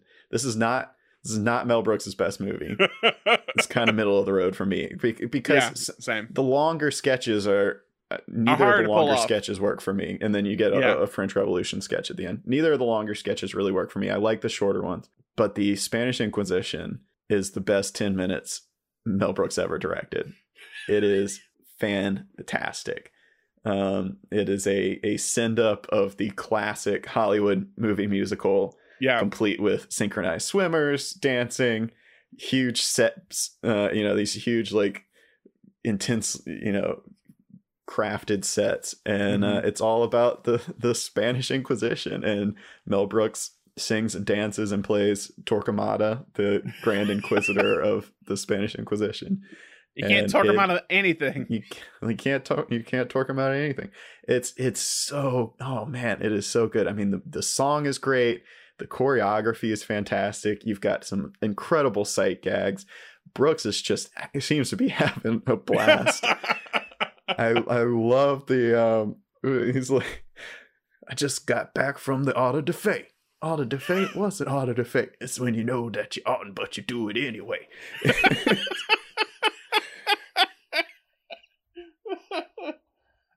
This is the best part of the film. This is easily the best part, and like one of his best moments he's done. And again, like I think it's the one where you really see like him pushing that musical even farther. Mhm. Like it's like that's the beginnings of what you see in The Producers and what he does on Broadway later. Like it's really in that moment where you see it. It completely understands what a like golden age movie musical piece would be. And then it's just like, what if we shot it, choreographed it, put it together exactly like one of those old Broadway review movies, but we made it about the Spanish Inquisition and we are literally torturing people during the segment. It's fantastic. And I mean, you get some really fun other stuff. You've got Dom DeLuise and Malin Khan as kind of like Caesar and his this kind of Cleopatra character. Yeah. Her name is Empress Nympho is what her name is. You've got Harvey Korman back. You've got some really fun stuff, and then you know, of course, you've got Mel Brooks's Moses with the 15 commandments. But yeah, I think both of the longer sketches lose some steam for me. The running around in the Roman Empire one runs a little too long, and then somehow the French Revolution one kind of turns into the same thing as like, oh, this group on the run. But overall, I mean, it's still got some really fun stuff, like I said, and it blessed us with the Spanish Inquisition sequence. It's not the weakest for me because I like the movie. I don't love the movie. I think this is the one movie where he goes against his own advice on how to make this type movie.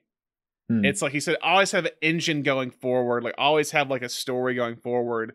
And this is the one that doesn't have any of that. It's just like I said, I think sketches.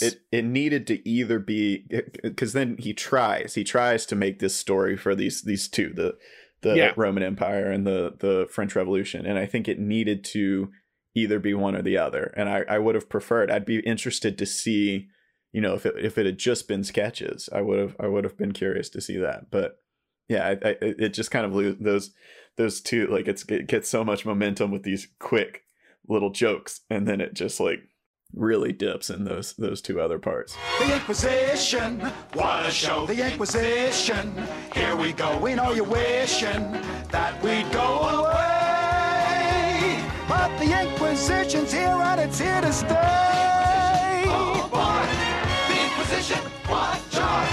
The Inquisition, oi, oi. So 6-year break, and then he ends up doing Spaceballs. So, Thomas, what is Spaceballs about? Spaceballs is Star Wars. It's Star Wars. Essentially, it's actually, it is. You know what it is, though? I always say something, this is a screwball comedy. I didn't realize it was the screwball comedy. The plot is it happened one night. Oh, yeah. She's on the run from a... She's on the run from a wedding.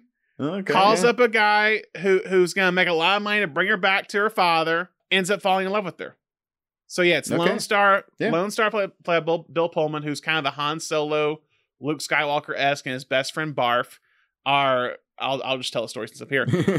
Are asked by Dick Van Patten, King Roland, to say or to go find his daughter Princess Vespa and her kind of droid guardian dot matrix by Joan Rivers. Princess Vespa played by Daphne Suniga. I apologize. She's kind of a parody of Princess Leia. Barf is a parody of Chewbacca. And again, it's basically just parodies of Star Wars characters. And Lone Star and them are trying to rescue Princess Vespa and stay away from the clutches of Dark Helmet, played by Rick Moranis. Wonderfully by Rick Moranis. Mm-hmm. Bill Pullman. I think it's his like screen debut. It's definitely his leading. It's his lead. He's only done 2 movies. Not his debut, but it's his lead debut, basically. He's been in 2 movies previously. Anne Bancroft, again, and Mel Brooks saw him in a play, and they cast him because Brooks realized, cool, I got 2 of the biggest comedy stars right now in the world with John Candy and Rick Moranis. I can cast an unknown in the lead. Mm-hmm. Do you know who was apparently they allegedly offered it to before? Tom Hanks and Tom Cruise. Oh, okay. Tom Hanks would work. Tom Cruise would not. I'm sorry. Like I don't think Tom Cruise would work. But Bill Pullman's great in it. I feel like this is the one. It's this or Robin Hood that's the best like entry point for people who are getting into Mel Brooks, especially when you're young. I mean, for me, being someone who at 13 was trying hard to figure out how to introduce my fellow 13-year-old friends into Mel Brooks, this is the one, just because no matter what, every 13-year-old boy has seen Star Wars. Like, everyone knows what they're making fun of here. So what's the favorite part of yours from Spaceballs? Oh man, any scene with Rick Moranis, honestly. Absolutely any scene that he's in. Rick Moranis and Michael Winslow, the beeps, the bloops, and the the blur, and the sweeps. Yeah, right. Sweeps. Mr. Coffee. You know, literally anything that happens on that control deck with Rick Moranis is absolutely incredible. Dom DeLuise, Pizza the Hut. Yeah. Also, that's Rudy DeLuca. Yeah. As the mob guy. Yeah. Anything with John Candy. I mean, this is one. It's, you know, we talked about this whole cast that he put together, and then this is kind of like one off for a lot of the people that it were really in this does. one. Yeah. And Joan Rivers, like, he doesn't really work with any of the rest of these people again, but it works in this movie, the cast that he puts together. Like, the only three guys are basically Dom DeLuise, Reed DeLuca, and Dick Van Patten. The rest are just all like, and then he's in it too. I mean, that one that John Hurt, who I think was in History of the World Part 1 as well, does the cameo of his character from Alien in this movie, which is the one. Again, it's like, I saw this before Alien. I saw this before Alien. So I was just like, oh, they're ripping this from Spaceballs. Like, when I see Alien or whatever now. But like, it's just like, oh, that's where that comes from. Like, that's when you get older, you start piecing, that comes from like 2001 Space Odyssey. Or, because the opening of Spaceballs is like Star Wars, also kind of 2001. Also Jaws, the music is like dun. Yep, you get Planet of the Apes. Planet of the Apes at the end. Dear me, what's that climbing out of his nose? Spaceballs. Oh shit! There goes the planet. Visually, it's not as interesting as say Young Frankenstein, but production design is amazing. Like, this is the thing with, I think this is the last one to me where like the production design feels like high value. I really do think after this, I feel like it starts to feel a little bit cheaper. Does that make sense? Yeah. Like, I think Robin Hood starts to feel a little cheap, sadly, in its production design. Not saying it was cheap, but I think it's just the way, it's the changing of the times is kind of the thing. Like, this feels like a Star Wars movie with how it, like, with the production design of it, with the spaceships and all that stuff, with the Spaceball 1 that they're on. I think it's kind of amazing. Yeah, so he ends up having George Lucas approve the script, by the way. So Lucas approves it. The only thing Lucas said was, you can't release action figures for Spaceballs. Because they would be the lunchbox. Yeah, like, I don't think they did any merch for it, but he basically said, he's like, this is all great, it's totally fine. Can't do action figures because they look too much like Star Wars action figures. And if they're buying Spaceballs action figures, you're taking money out of my pocket. Because Lucas, at this point, how much George Lucas cared about merchandising. And that's why Mel Brooks adds that scene of merchandising, was because Lucas said he couldn't do action figures.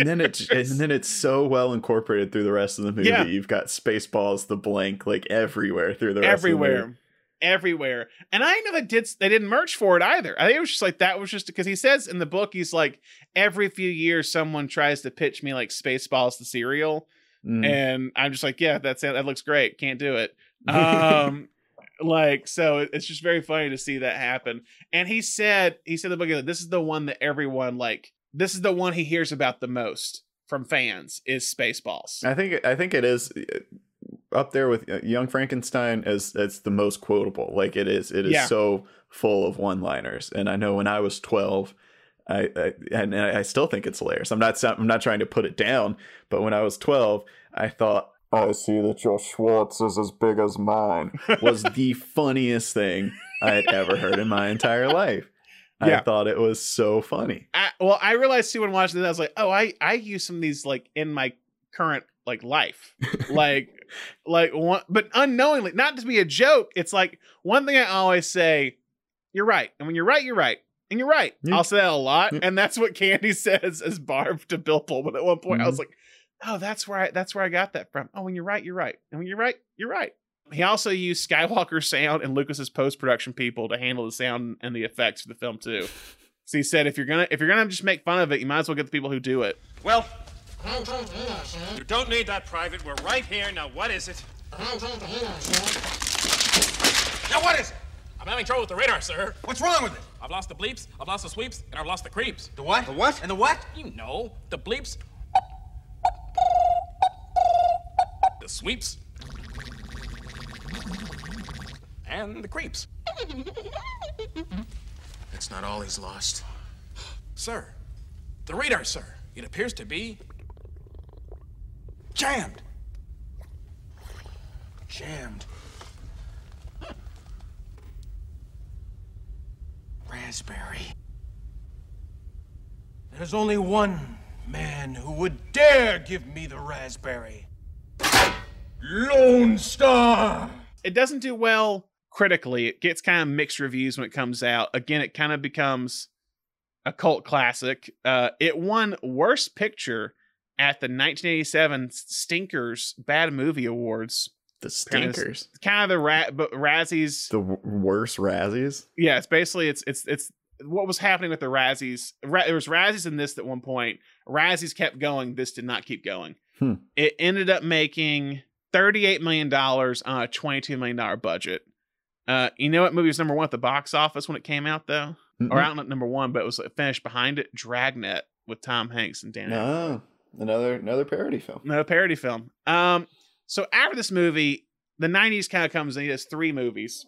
He does Life Stinks, Robin Hood Men in Tights, and Dracula Dead and Loving It. Life Stinks is basically Mel Brooks's Sullivan's Travels. Mel Brooks plays this like LA business guy, real estate builder, like very like Donald Trump-esque in a way. And he has a bet with a business rival that he could live in like the slums of LA for 30 days. And if he does that, he'll get this piece of land that's that slums they can take and like build a big, huge like building for himself. It's like basically the patch of land, Mel Brooks buys half of it. Jeffrey Tambor owns the other half of it. They have a wager because Jeffrey Tambor says he was from the area, that if Mel Brooks can live in the air for 30 days, like on his own and be like homeless or whatever, he can get the full thing and build his like big, huge, like building he's wanting to do. So Mel Brooks goes off and lives in the streets for 30 days. Leslie Ann Warren from Clue is in it. She's great. There's a really great musical sequence in it too with them. They have this great kind of like Fred Astaire, Ginger Rogers number in like a dress factory or something or fabric factory they're in. It's one of his more dramatic movies. And I think there's moments that really work. And then I think it kind of falls flat a lot of the time. It's one of his lesser movies. I do think he does a good performance in it. It's because, again, it's more dramatic. I liked it more than I was expecting to, but I didn't love it, was the thing. That's 1991. Then 1993, he does Robin Hood Men in Tights. So, Thomas, what is Robin Hood Men in Tights about? Robin Hood Men in Tights is just literally the story of Robin Hood told almost exactly as it appears in the book, but with jokes. This is when I watched this time. I didn't love as much as I remembered. I feel like this is the one where like it's just too long. It needs to be like 15, 20 minutes shorter. Just everything goes on too long in this movie. Yeah, I can see that. This was one I don't think I saw Robin Hood Men in Tights. Like this is one that it was weird because like I was introduced to him through Young Frankenstein and Spaceballs, and a lot of my friends had only seen Robin Hood Men in Tights. I think because it was more recent, some of my friends like had it on VHS probably. I didn't see this one until I bought the box set. Oh, wow. And so I was already probably like 15, 16. And this one never really clicked for me. Although I love Cary Elwes. He's better in Princess Bride. But he's still playing on that same kind of like dry, ironic humor in this. And nobody does it like him. You know, nobody does like a swashbuckle and then like a little eyebrow wag into the camera like him. But and Richard Lewis is a lot of fun. But yeah, I don't know. It's almost as if this one's a little too silly. You know, if Spaceballs, if Young Frankenstein is like, we are making a Universal monster movie and we're going to put jokes into it, but we're going to take it as seriously as we can. And Spaceballs is like somewhere in the middle. Yeah. Robin Hood is a little too silly for me, but it's still a lot of fun. And it's another example of, you know, not really playing with anybody from his original cast, but still putting together a really, really fun group of people, and I think at this point in his career, just people who are excited to get to work with Mel Brooks, and it shows. Like the energy among the cast is really great. I mean, I think Chappelle's good in it too. Patrick Stewart, Tracy Ullman, I think is great. Tracy Ullman as Latrine, and Roger Rees is really fun. They're kind of anti chemistry, I guess, but the way they play off of each other. Might be really, some of the best really scenes. Might be some of the best scenes in the movie of when they're together, and they're not in a lot of scenes together. It feels like comparing it to Spaceballs is smart because like Spaceballs feels like cool. This is when I feel like he's getting more into like actually trying to reference the movies that are coming out more, if that makes sense. He did it with High Anxiety, but still, there's a few years removed from some of the big Hitchcock stuff. But this one, Spaceballs feels like cool. We're like 2 or 3 years out of Return of the Jedi. That's where we're referencing Star Wars. This feels like cool. We're like a year or two removed from Robin Hood, Prince of Thieves. Let's just kind of parody Robin Hood, Prince of Thieves. And Brooks had actually done a Robin Hood parody before in the 1970s, but it was a TV show called When Things Were Rotten. I think it's too silly. I agree with you. I think it's also venturing too much into what's current is the thing. Like we're referencing stuff that's more current, and that hurts over time. I think that even goes to the next movie of Dracula Dead and Loving It. I think that feels like cool. We're making fun of. It feels like we're trying to make more fun of like Francis Ford Coppola's Dracula. Is what it is. Yeah. So what is Dracula Dead and Loving It about, Thomas? Once again, it's pretty. They take a couple. It's of basically Dracula. Yeah, a couple of creative licenses, but fairly close to Bram Stoker's Dracula, with a couple of simplifications to make it a little bit smaller of a film. But with Leslie Nielsen as Dracula, Harvey Korman back for Mel Brooks's last directorial film, and. I actually just saw this one for the first time for this episode. This was just not part of. Was this with a different studio? I don't know. It was just never part of like any of the other stuff. Like it felt like it was not. I know a lot of people who are a little bit older than me who would have been like teenagers, preteens, like when this came out, like are very fond of it. But just saw it for the first time. Love Peter McNichol. I'm a big Peter McNichol guy. So I think he's he's actually good in it. Amy Yazbek, who's in Robin Hood Men in Tights too, who I like in Robin Hood Men in Tights, has made Marion. She's fine in this. I just think like this one, it just doesn't capture the magic of what Young Frankenstein does. Because like the whole point is to parody Dracula films, like he did Frankenstein films. But everything just kind of feels off to me.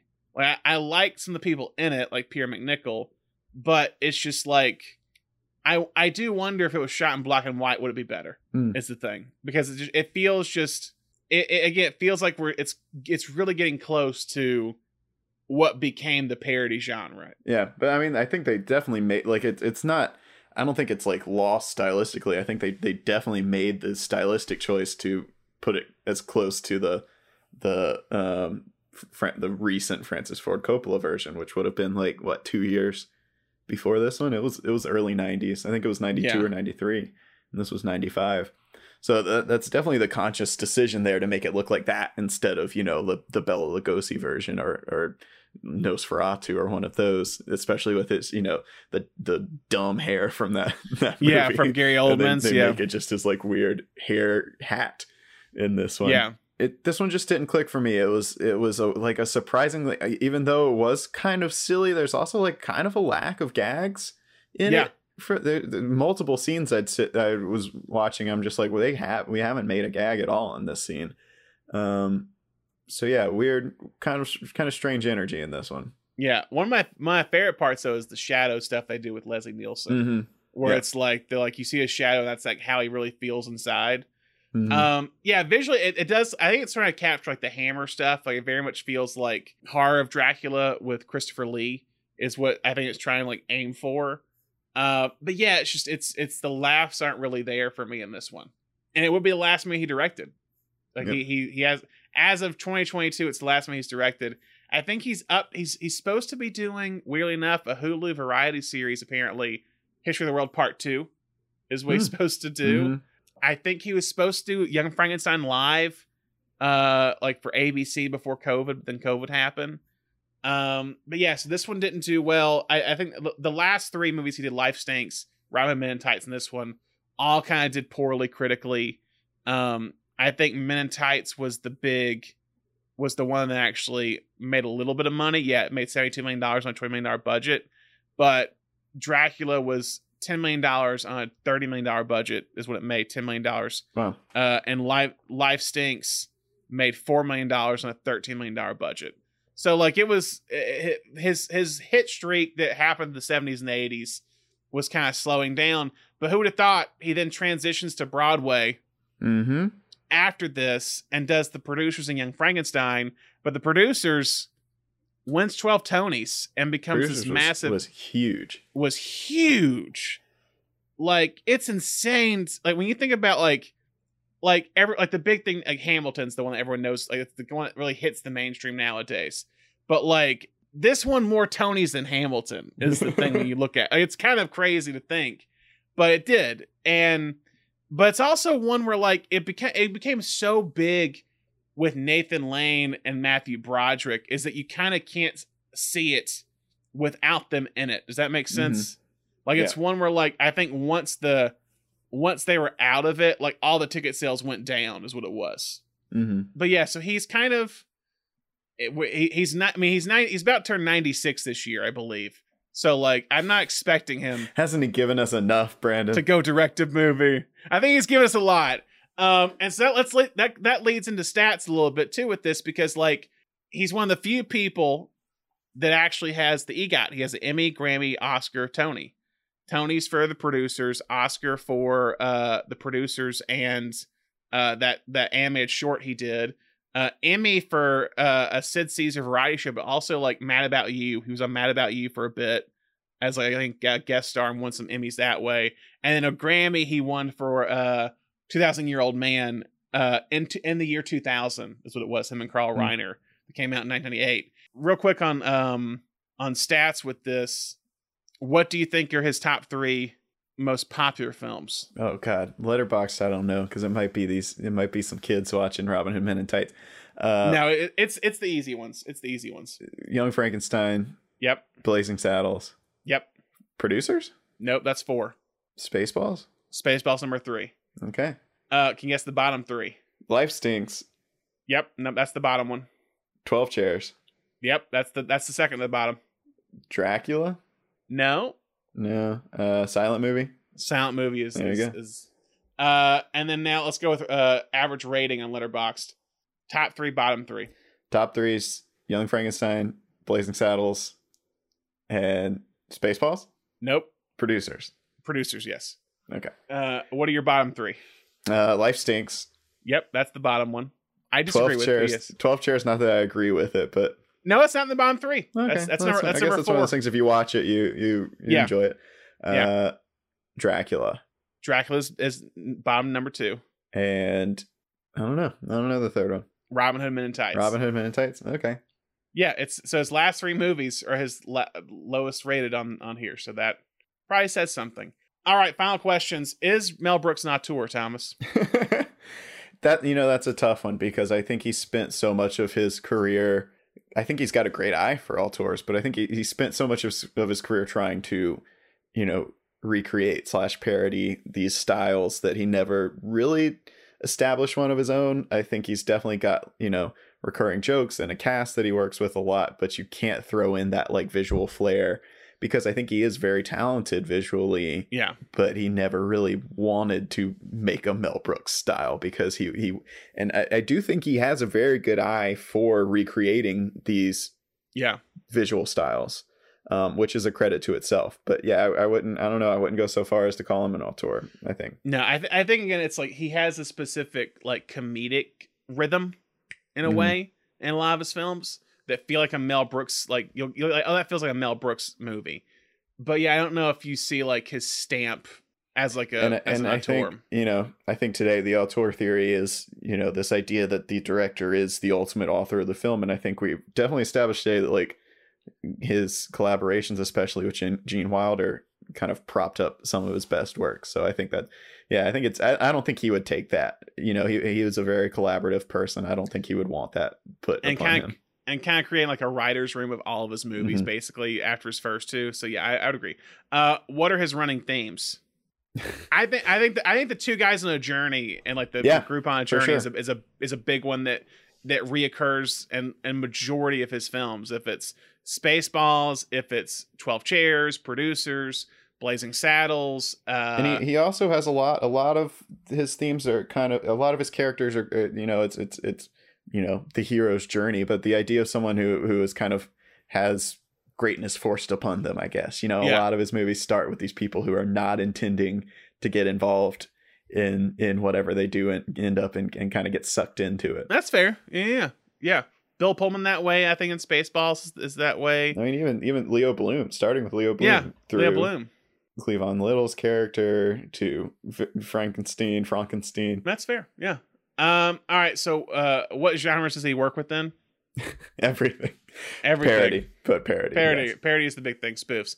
All right. So, final genre questions regarding parody.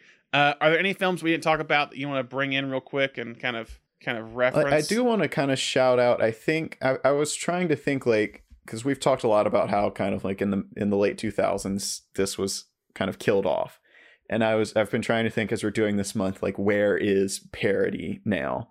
And I think it's all in television.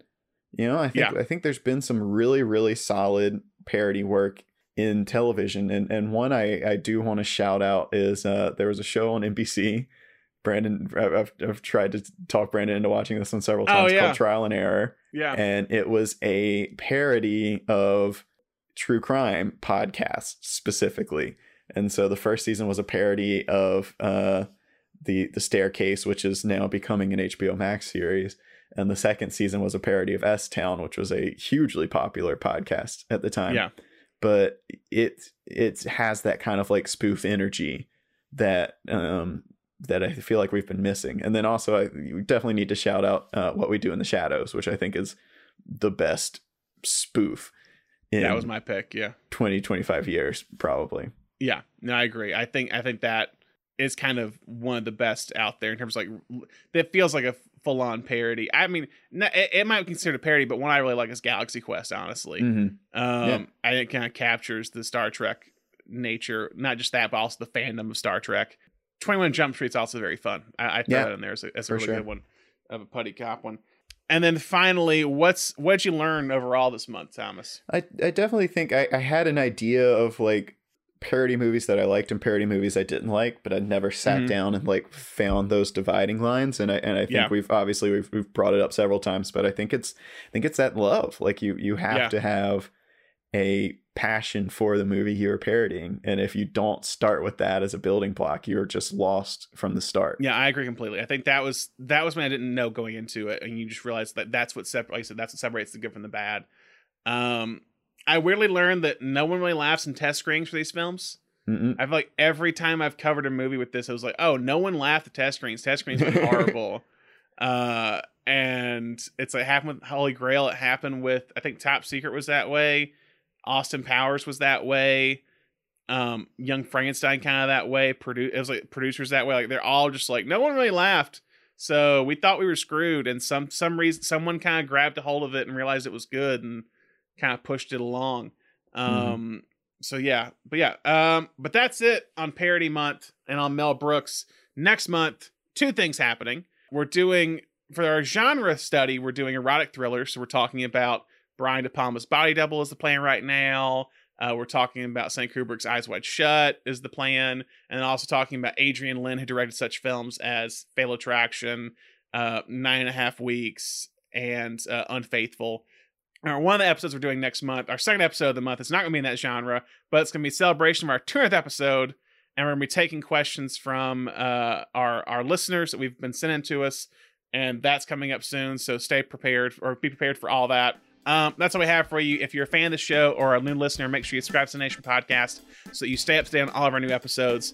You can subscribe to the show on Apple Podcasts, Spotify, Google Podcasts, Stitcher, or wherever your podcast. And if you haven't already, make sure you write us on whatever platform you listen to the show on. Let us know if you're loving it. Let everybody else know if you're loving it. Just drop a comment. Say, I'm loving it. Ba-da-ba-ba-ba. you know. 5 stars. And finally, don't forget to like us on Facebook, Twitter, Instagram, TikTok, all that jazz. As always, Thomas, thank you so much for joining me. Thank you for having me. And thank you all for listening. Hope to listen to more episodes soon. Bye.